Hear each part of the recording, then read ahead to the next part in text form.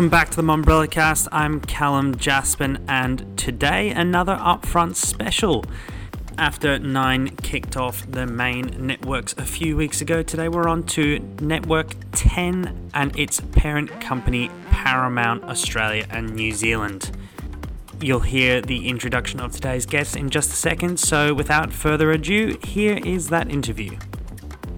Paramount Australia and New Zealand's Chief Sales Officer Rod Prosser and Dan Monaghan, Senior Vice President of Content and Programming. Welcome to the Mumbrella Cast. Thanks, Cal. Thanks for having us. Rod, you are making your second appearance in a matter of months, so welcome to you. A special welcome once again. Thank you. Nice to be here, as always. So you hosted your Upfront event last week at the ICC in Sydney, as we were just discussing before, in a soaked event. Really, I guess a starting place would be just with a few days in between. How do you both think that went for you? I was thrilled. We weren't so thrilled about the rain, but at least it's a comfortable and a cozy environment. Yeah. Look, outside of weather, which none of us can predict, it would have been a surprise had it been sunny, I think, in Sydney. Yeah. The message that we wanted to relay to the market was that our proposition had dramatically changed over the course of the last 18 months or so.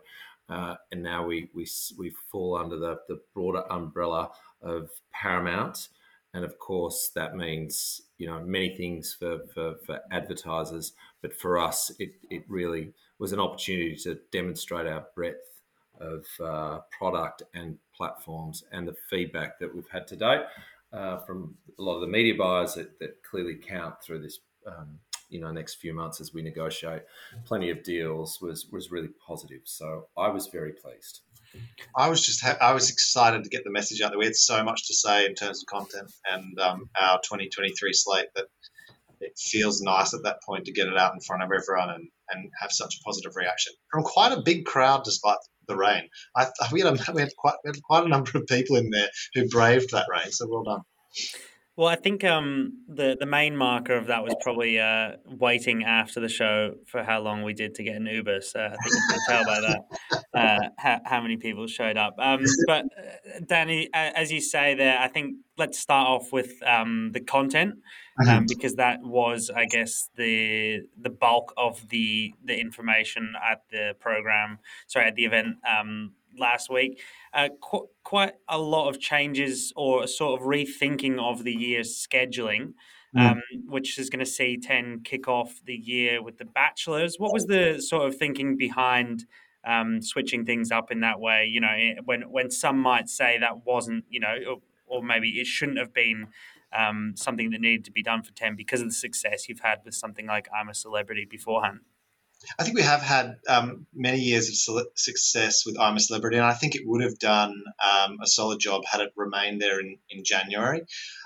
We did want to give The Bachelors, with its shake-up moving to the Gold Coast, a really strong spot next year, and we felt like, given the rain, let's talk about that for a second, that how much, putting the heat back into summer with the Bachelors on the Gold Coast for January felt like a really fresh and exciting thing to do. So yes, we could have done what we always have done, but we felt like this was a great alternative to sport as well, a great opportunity for that franchise to be reinvigorated with the 3 leads, and what a great spot. And I'm a Celebrity, we wanted to keep it launched in a school holidays because it has been so successful there, and now in the Easter school holidays, we think we've got an equally exciting chance of getting everyone back in terms of viewers, and maybe that time of year we'll be able to really put some excitement in the celebrities too. It's always hard to get some people over to Africa for their Christmas and New Year break. Maybe we'll have a little bit of another opportunity now at Easter. Rod, in regards to the sort of experimentation with the scheduling, do you think there is, I guess, a risk involved with that as well, though? I'd say there's always a risk involved when the programming team have to schedule a year out. Although I'd say this is a very educated risk because we do know there's a strong appetite for a general entertainment and a noisy format over that period, and we've seen that with I'm a Celebrity. The part that we're now working on and scurrying around and having some good success is bringing sponsors and clients on board. So to date, post the announcement, it's been received well, and again, a nice alternative for what's been played out on the other networks at that period. And I guess speaking about those other networks, a few weeks ago at Nines, we didn't really get much of a look at all at how the year was going to play out. And then, when we had Nines Michael Stevenson on the podcast, again, we kind of got the impression that I think the words he used was we won't really be presenting that in the upfronts anymore. What, from your perspective, Rod, do you think it is still important, I guess, to give advertisers and buyers a look of how your year is going to shape up? Well, we're an entertainment business and media buyers buy that entertainment. I understand that product is important, and it doesn't matter where that product sits within your business, whether it's content product, whether it's advertising product, and or anything different that they're presenting. I just look at it and think, well, media buyers want a glimpse. And I truly understand this. As Dan said, there's a lot that we had to talk about, so you can't just focus just on the content, particularly when you're launching a new ad product and innovation. However, the feedback that I certainly got from clients is that they want to see it. So yeah. I can't see us changing that format anytime soon. No, and also you were in the room there. I think one of the messages we were trying to get across with our programming, particularly, was that we are such a broad business now with so many platforms that we want people to be able to watch the content when they want to watch it. So you can watch it on 10 Play or Paramount Plus, but we also want to curate something for the linear audience in as the best possible way we can every all year. So that was one of the main messages that I think Bev started and I finished on the night, which was to be able to give people both. Pick it or we'll curate it for you. You can do both. And I guess onto the shows, The Bachelors, there has been a refresh in that. Dan, can you give us a little bit of an idea what the thinking behind, I guess, extending that, shaking it up? I know you don't have The Bachelorette coming back this year. And then also, I guess on the same note, you've got those three guys in there, but they're three white blokes. Was there, I guess, a consideration to that when casting as well, or was that just how it shook out? It is how it shook out, but let me start from your first question back, which was the show needed a refresh. We'd had such a number of successful years.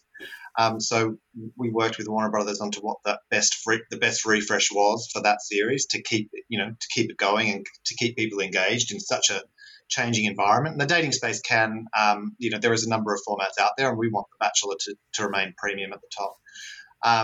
And as far as the casting goes, look, I think at 10 at Paramount, we do diversity really well, particularly cultural, sexual orientation, gender diversity very well across the board. We can't always get the leads that you want, to fit that bill. But I don't think you can judge it just based on this one series, particularly not coming off last year where cultural diversity was so representative in that format. And then there is also 30 other women who are in this series who represent a number of areas of the diversity and inclusion index, if you will, that we're happy that the broad scope of the series is representative of people. Just because those three specific leads aren't in this one show on our network of many, many shows, I think we're pretty proud of where we go in front of and behind the camera across all shows. So, and then I guess Hunted was the one that it's sort of been the success story for the network this year, and that was evidenced by the sort of opening skit, which you got an opportunity to bring in all your talent, and I guess the prominence the show had throughout the year. Dan, what was your kind of takeaways from how that show performed, whether it was above expectations this year, and I guess what you would hope to see next year in order to kind of keep that going? Look, we're thrilled with the way Hunted was received. We're happy, really happy with the ratings. It was exceptionally well made by ESA. Going into the show, we were all fans of it, and bringing a new show into a market that has quite a lot of returning shows was, it is risky, but I think people are craving something new as well as their favourite shows. They want to have, what is next, but that's evidenced by the amount of product coming in from streaming. And what we did at the beginning of that show when we promoted it was we kept it a little bit elusive. We sort of held back on over-explaining that show because it is a simple premise when you boil it down, which is, go on the run, see how long you can stay away from, being hunted down. And that we're keeping it that simple and making it very filmic in the way that the promo was made and the way that the show was made was quite intentional to try and get people engaged. And then once they got there, just getting swept away with, how quick and exciting and, heart in your mouth that show was great. And so going forward to next year, what will we change? Probably not a lot. I think people are just in such a short run show, they've just engaged with the format. They've just got to understand why there is people on the run with cameras following them.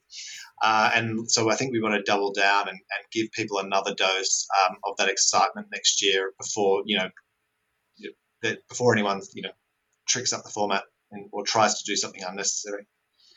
And then in terms of some of those bigger formats which have been proven successes for the network, you've got Survivor returning to Samoa this year. And after a few seasons filming locally, and I'm a Celebrity also returning to Africa. Dan, what's I guess, what difference do you think that makes having that change up and sort of taking it offshore? I guess that question applies to both shows. Well, I think it's just texture, different visuals. I mean, so we did Samoa in the early seasons of Survivor before going to Fiji, before coming back to Australia, and visually they were all quite different. Once we came back to Australia, and happily so, by the way, into Cloncurry and then up to Charters Towers, they gave us, when we were stuck in Australia and couldn't leave, they gave us two great series that looked completely different to, previous ones. But there was something that we wanted to get back to those kind of raging waters and volcanic cliffs of Samoa and just the visual nature of it to give Australians something different to look at rather than the red dirt that we had seen in Cloncurry. I think that's just the texture. And for heroes versus villains, the sort of imagery you get out of Samoa really fits that bill quite well. Yeah. Quite treacherous. So I think that's and then for I'm a Celebrity, it's kind of the same. We did two series, when we couldn't get out of Australia. Now we're heading back to Africa. We're getting back to something a bit more exotic, for want of a better word, or different to something that Australians don't usually see. I think that's important after 2 years being locked down and now that we can get out again to sort of give people a bit of different texture. And also something a bit scarier for Africa as well. We're all quite accustomed to our own environment here and probably aren't as, terrified as we should be from some of the creepy crawlies we have here. But Africa gives you just that different element. I think the other thing too is Dan wanted to make my start of the year a little bit more challenging by having setting us a task to get all the integration and product overseas again. We've had an easy time over the last couple of years just sending it around Australia rather than overseas. But I have to say the conversations I've had with clients and existing sponsors are actually really thrilled that it's particularly ISE is heading back to Africa. I was going to ask you, Rod, exactly that. I mean, is that more of a challenge in terms of, getting one of those Isuzu utes over to Samoa, getting, on the ground KFC ready for... No question. It is more challenging. Having said that, it's still very much achievable, and we've done it for many seasons. I do think the reaction you get on the integration, particularly look at a KFC moment when they're overseas versus being here local is much stronger. The excitement for some reason is heightened. So I think what you actually get out of the integration is far greater, or the reaction is far greater overseas than it is here. So yes, it presents some logistical challenges at times, but honestly, we're a well-oiled machine now in terms of doing it. And Rod, another one of the big shows from the presentation last week, The Love Boat, actually did launch the night before. It didn't quite perform to maybe the initial numbers that the network might have been opening with 215,000 on its opening night. What's the sort of plan when something like that happens? Is there a backup for that in place? Look, I think that was directed to me. I feel like you can. Yeah. Look, we take some swings, and we really wanted to. We had Love Boat's a really good show. It is also shot in the Mediterranean, so it has a visually stunning backdrop. It clearly didn't pop in the way that we would have hoped straight out of the gates. We've shifted it down to 8:30, so we do have programming that we can put into that 7:30 slot. So we'll be at 8:30 this week.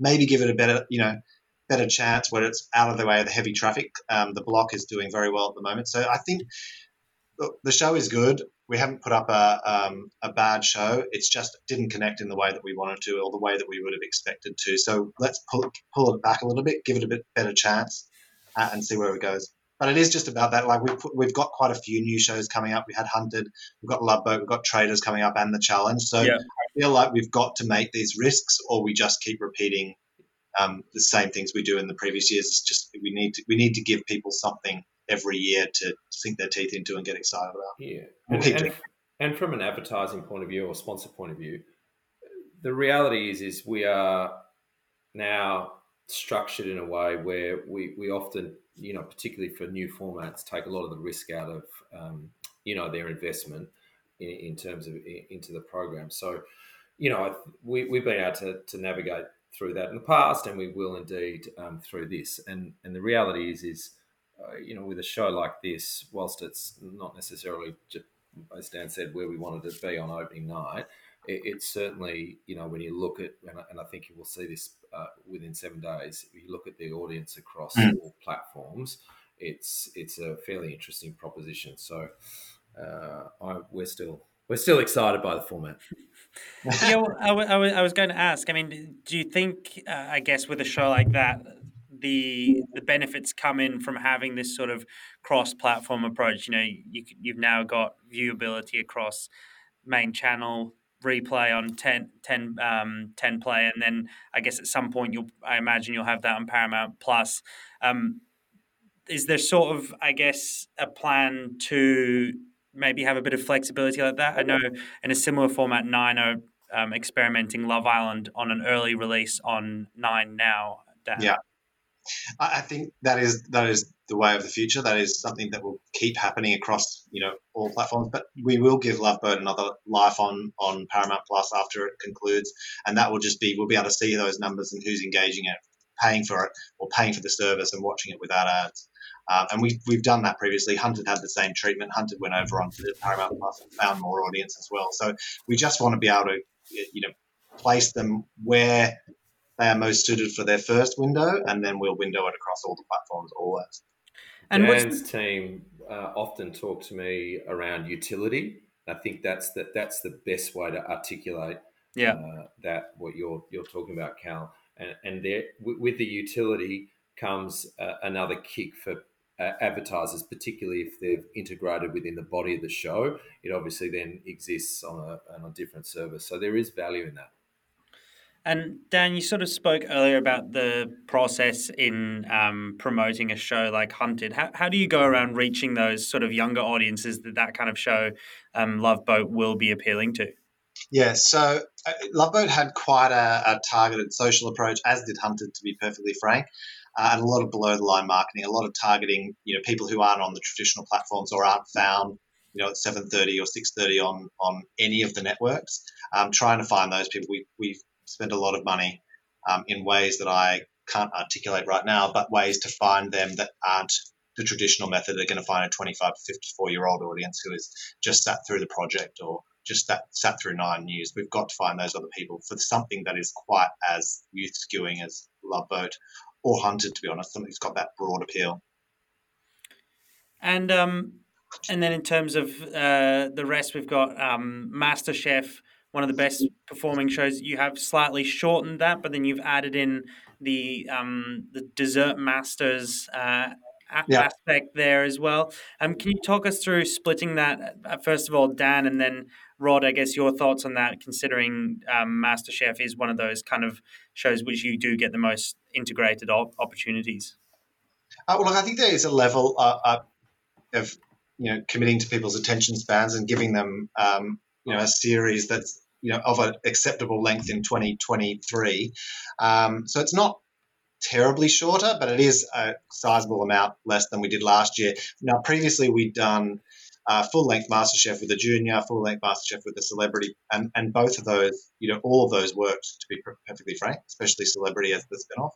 And this way we're giving people less commitment for the commitment phobic in MasterChef, and then Dessert Masters at the end of the year will also be a short run in a similar footprint to the other ones like Junior and Celeb.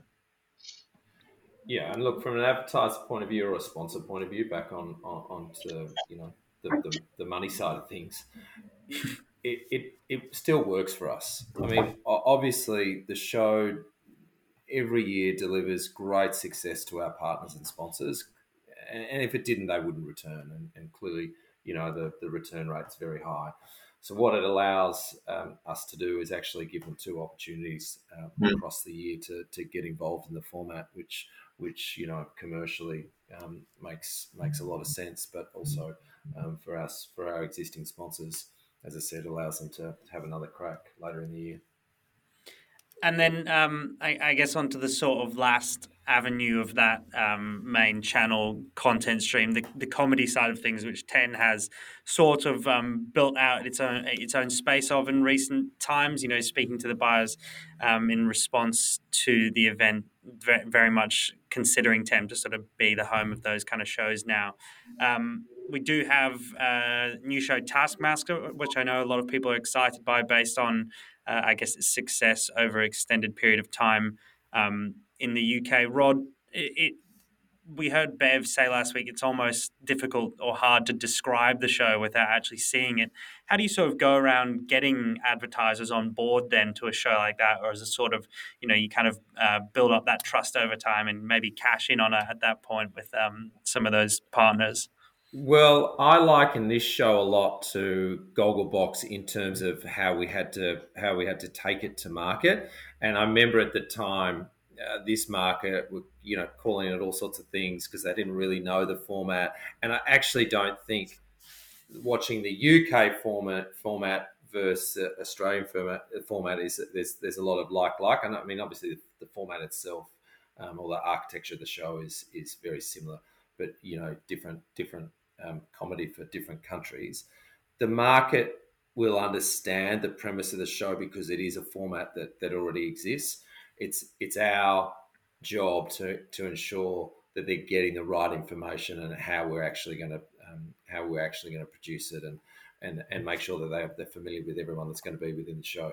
That's our job, and we've done that well in the past. So I think there's a lot of confidence in our comedy product from the market because again and again we seem to put the right shows to air. So I'm looking forward to selling this one. And Dan, I guess from your perspective, what do you think the value in some of those shows have been? You've had, for example, Have You Been Paying Attention consistently rates in the top 10 programs of the week now for the network. What, I guess, shorter, sharper formats, you've got a consistent and recognizable talent base now. Has that been hard to get to that point? Well, I think we've been blessed with Have You Been. There's obviously quite a history there and a story about it growing its audience over a number of years to being the powerhouse that it is this year and today, and then having cheap seats from the same production company creating another show that is just appointment viewing on the next night for 30 weeks a year. But for us,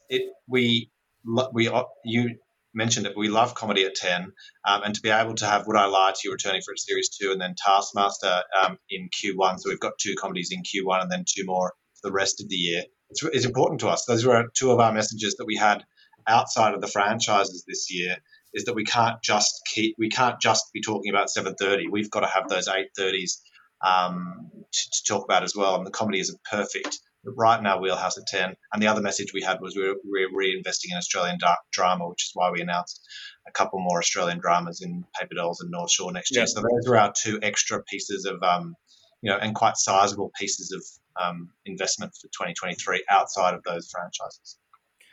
Well, I think with those, you really do get an idea of how the year is shaping up for 10. And it seems like you guys have a very good idea and a very clear plan of that as well.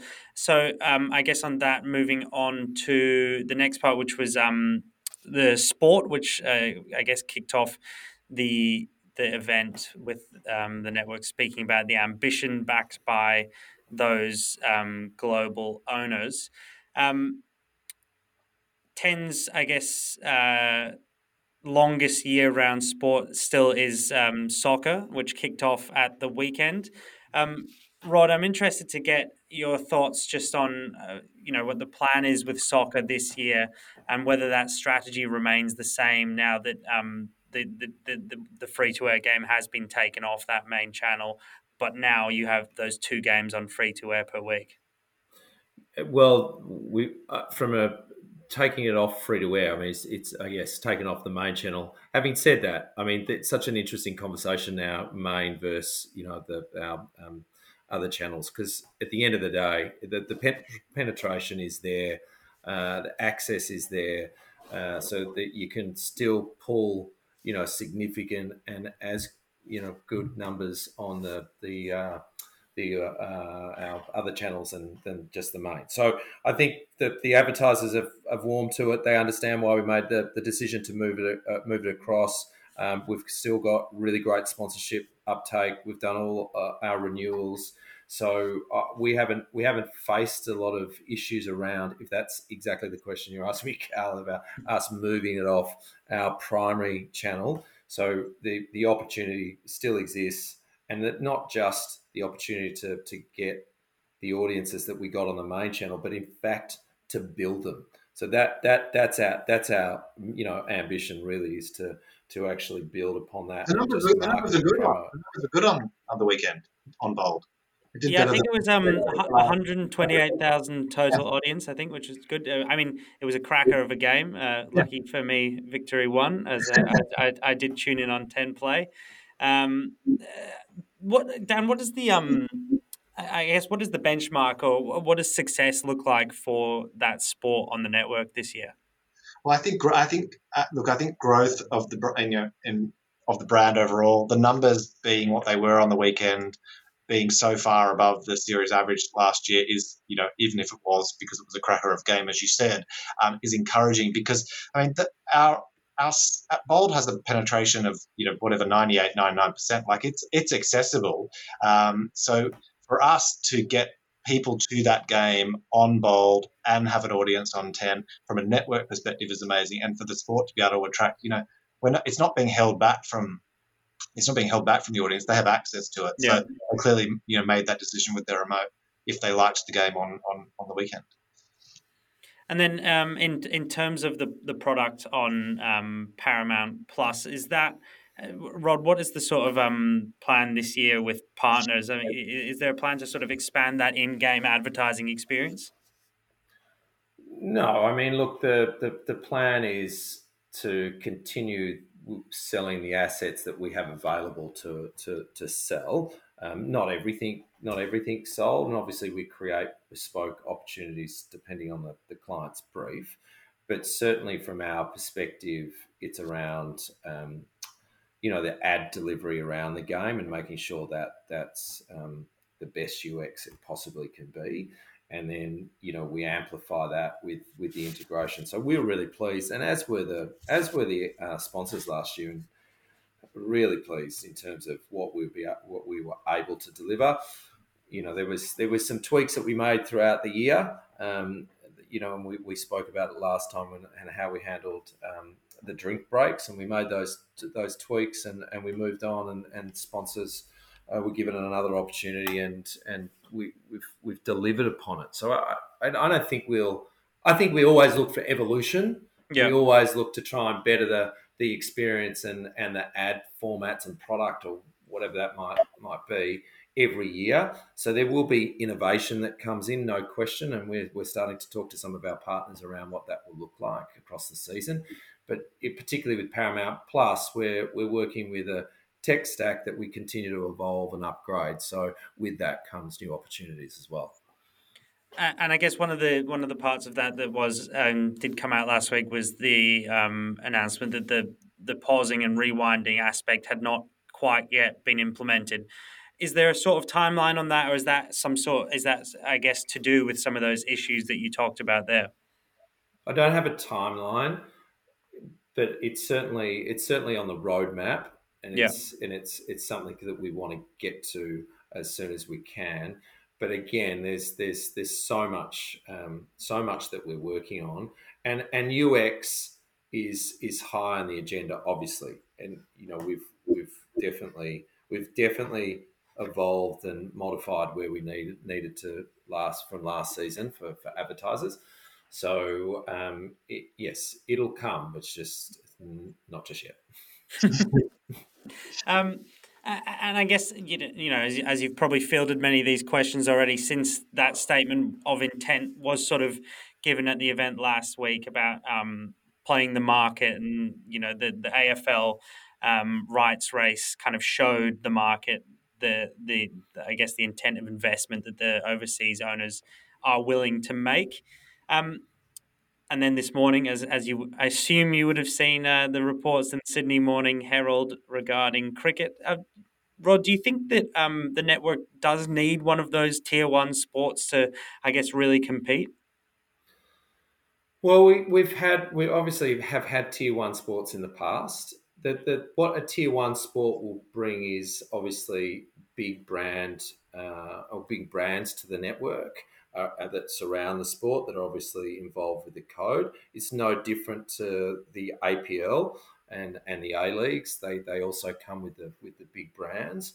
I don't think from a revenue point of view, you've got to always weigh it up. The cost of versus the revenue Yeah. that we can write off. That equation has to work, and if it doesn't work, it doesn't work, because there might be other general entertainment programs that will rate as well. I'm a Celebrity is a great example of us having to pivot from what was cricket or the Yeah. BBL over that period. And in fact, as we look at it today or last season, IAC was rating higher than the BBL on 7. So I think look, that question at the time was like, oh, how are you going to launch your schedule without having the cricket? Well, we did very well with I'm a Celebrity. So I don't think it's the be all and end all, but of course it'd be a nice to have. And then Dan, from I guess the content perspective, do you think adding back in something like that BBL, would that cause you more headaches, or would that ease the headaches from a scheduling perspective? No, there's like strategically any sport into the schedule is welcome if it's the right sport for us. And if it, when we had the cricket, it worked really well for us. It worked well across that summer period, and we were happy at the time.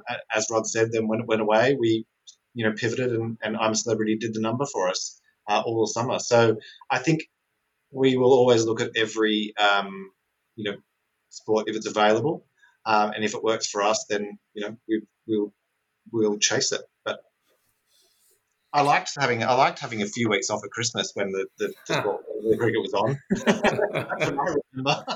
It's secured for you 4 years in advance. Yeah. It was either a good game or a bad game, right? Or And then another one of the bigger announcements from last week, Pluto is set to launch finally this side of Christmas, I understand. You'll now have, I guess, that full scope across, free to air, the ad services, Paramount Plus. Rod, what does the Pluto launch mean for the future of 10 Play? How does that sort of play in together? Well, they need to coexist, as simple as that. And they're quite different propositions as of today. One will serve up curated content, and the other is really an on-demand service. The fortunate thing for us at this point, as we go into a launch of next year, that Pluto will sit within the 10 Play environment, which means that it becomes addressable. It'll fall within the technology of 10 Play, so we know that the UX is high, and it's something that we're investing continually make sure that it's at its very best. So certainly, from my point of view, different propositions largely, and when it's a different proposition, it'll attract a different type of revenue base. And I think, anecdotally speaking to a few media buyers after the event, there was, I guess, maybe a little bit of confusion over what some of those additional opportunities would be for advertisers. Could you speak to that a little bit more? Well, I suspect the confusion has probably come from the fact that we really just announced it at upfronts. Yeah. We haven't properly gone into the market to sell it. It will be part of our upfront go to market. So there's an education piece that of course we need to do with it, as we do with any new product and or show. In the simplest ways of describing it for anyone that has any sorts of confusion around what the proposition is, it's an array of channels which essentially will take advertising and they are curated much like a linear channel is, and it will sit within our 10-play environment. So there will be great choice for our users in 10-play. They can either go and watch the show on catch up, watch shows that may not have been on the linear service through on demand, and or they can just go and have a totally curated experience with our fast channels. And Dan, seeing as they will sort of be sitting together, do you think that there is maybe an eventual plan where they could sort of be rebranded both under that Pluto brand, or maybe it could separate at some point in the future as a standalone service? I don't know the answer to that question. I do think that 10play has its brand as the place to get the content that is aligned with 10 at the moment. So I think that's quite strong. Whereas Pluto, doesn't have that, or to the broader public wouldn't have that direct correlation to 10. And the Pluto fast channels are really going to draw on the big, the library that this company has, as well as some bespoke acquisitions, of course. But we've got such a vast array of content that's so popular, and we have the luxury of knowing what works in the UK and the US in terms of these Pluto channels and what's really sticky. So we'll be drawing on that, and that's not quite the same as what you would find necessarily or go to 10play for catch up. So I think they are distinctly different, but powered by each other, working cohesively together. We'll see what the future holds, I guess. And then in terms of that sort of space, Rod, we have the launch of Netflix ads coming very imminently. A few weeks ago, Michael Stevenson also said that he didn't think it would have an impact on the BVOD market locally. Interested to get your take on that. Do you think it will, I guess, take out of that pie, or will it be other sources as well?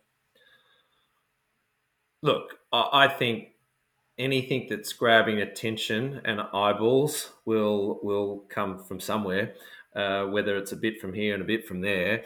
But ultimately, media buyers need to, obviously find the money to advertise on the service. My view is at this point, BVOD is growing and continues to get great growth, as does the audience. So therefore, that revenue will continue to grow. I suspect, honestly, that I think that the money will come from, or the revenue will come from various platforms, and whether that's from social video, maybe some search. I'm not sure, but from what I understand is there's no one solution in terms of where they're finding the money. In fact, I was talking to a media buyer just before we got on who had said that actually the clients are actually finding some incremental spend to advertise on the platform. So I think watch this space, but I think I agree with Michael. I'm not sure next year that the BVOD revenue will be impacted by Netflix. And I know since Disney and Netflix both announced those plans, every platform's been asked the question whether or not there's plans to add those in. Do you think with the introduction of Pluto, there's not really a need to make that consideration? For Paramount Plus, I should say. Sorry, did you say take ads onto P Plus? Yeah, I'm saying, is there any need for that consideration now that Pluto is launching in market? Well, we already take advertising on P Plus. In terms of the entertainment side? Yeah.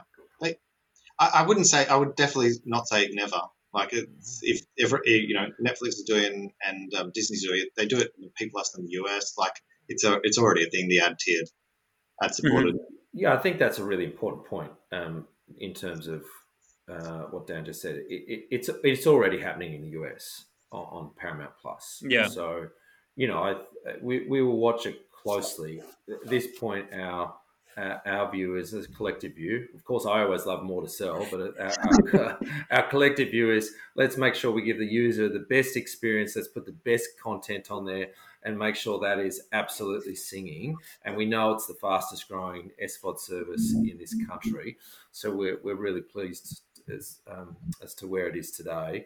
And then we will reassess as we go through next year and the year after. So who knows? Watch this space. And just a couple of final ones. We sort of we spoke about it at the top of the program, Dan, a little bit, but I guess going in on some of those sustainability and diversity credentials, which Ten has kind of come to be known for. What do you think this sort of does for the network on a, I guess, wider and also commercial standpoint? I'll let Rod talk to the commercial, but I think, honestly, particularly on the diversity and inclusion piece, I think we've been doing it for a long time, in front of and behind the camera. I think it's kind of ingrained in the business, particularly because I think that comes with having a slightly younger employee across the board and targeting a younger audience. We've always been. Have we always got it right? Not necessarily. Are we always there to try and fix it and make it better? Then I would say definitely it's a consideration. I don't think it's something we feel forced to do at any turn. And Rod, I'll let you talk about how you are able to commercially take that up. But in terms of creating the content, I don't think we feel forced. I think we've done it for a long time and we will continue to. Yeah. First and foremost, as a business, you have to want to do it. Yeah. You don't do it just because, or I might be able to commercialize it or make more money out of it. Well, you shouldn't. But if you do it that way, I'm sure it's not meaningful. So therefore, you're going to forget about it and put it on the back burner.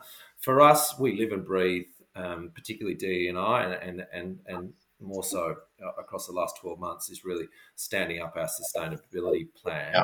So that's true to our organisation. It is part of our ethos, and that's across all of the staff. So the one thing that we continually get told is, particularly in the market and particularly from advertisers, and probably to your point, Cal, is that we're known for it.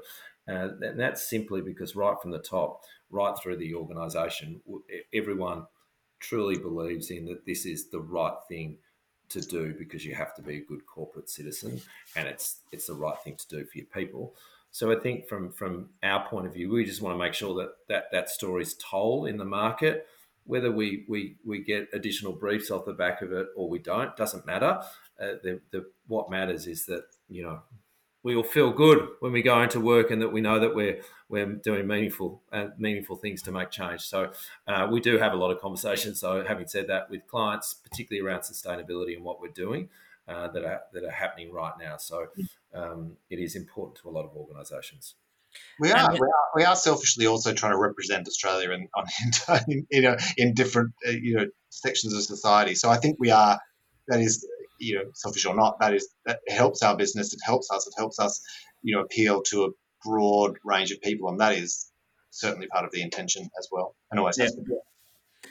And then just finally, Rod, on the big screen on Thursday, you were up there in your new Threads, displaying the new deal with Twitter. Can you just, I guess, just briefly, as we have run over time a bit here, talk us through that deal a little bit, the commercial value of that deal with Twitter? Yeah, sure. And the me being on the big screen was to get everyone laughing out loud. And once again, the joke was on me. But the product is by no means a joke. It's actually one we're really excited to be taking to market. We've obviously got a global partnership with Twitter through Paramount. We launched early in the year Twitter Amplify with them and to such great success. So we've really been thrilled with the partnership that we've got with them to date. So it really needed something new in the toolkit. So the checkout was born, and it's a first for here. And really, look, for us, it's part of our e-commerce strategy that we'd been executing across the last 12 months. We stood up at Upfronts last year and spoke that we were launching e-commerce strategy, and this is part of it. So this product, really is exciting on the basis that we know we've got a really engaged audience on Twitter, and this allows our audience to view a show as well as being engaged in Twitter and actually do some shopping. Well, Rod and Dan, thank you very much for joining me today. Thank you. Thanks, Cal. Great to be here. And that is it for another week on the Mumbrella Cast for the Upfront special. We'll be back on Thursday with the regular programming. Make sure you're subscribed on your favourite podcast platform and leave us a review if you feel like it. Thanks again to Rod and to Dan, and we'll see you on Thursday. Cheers.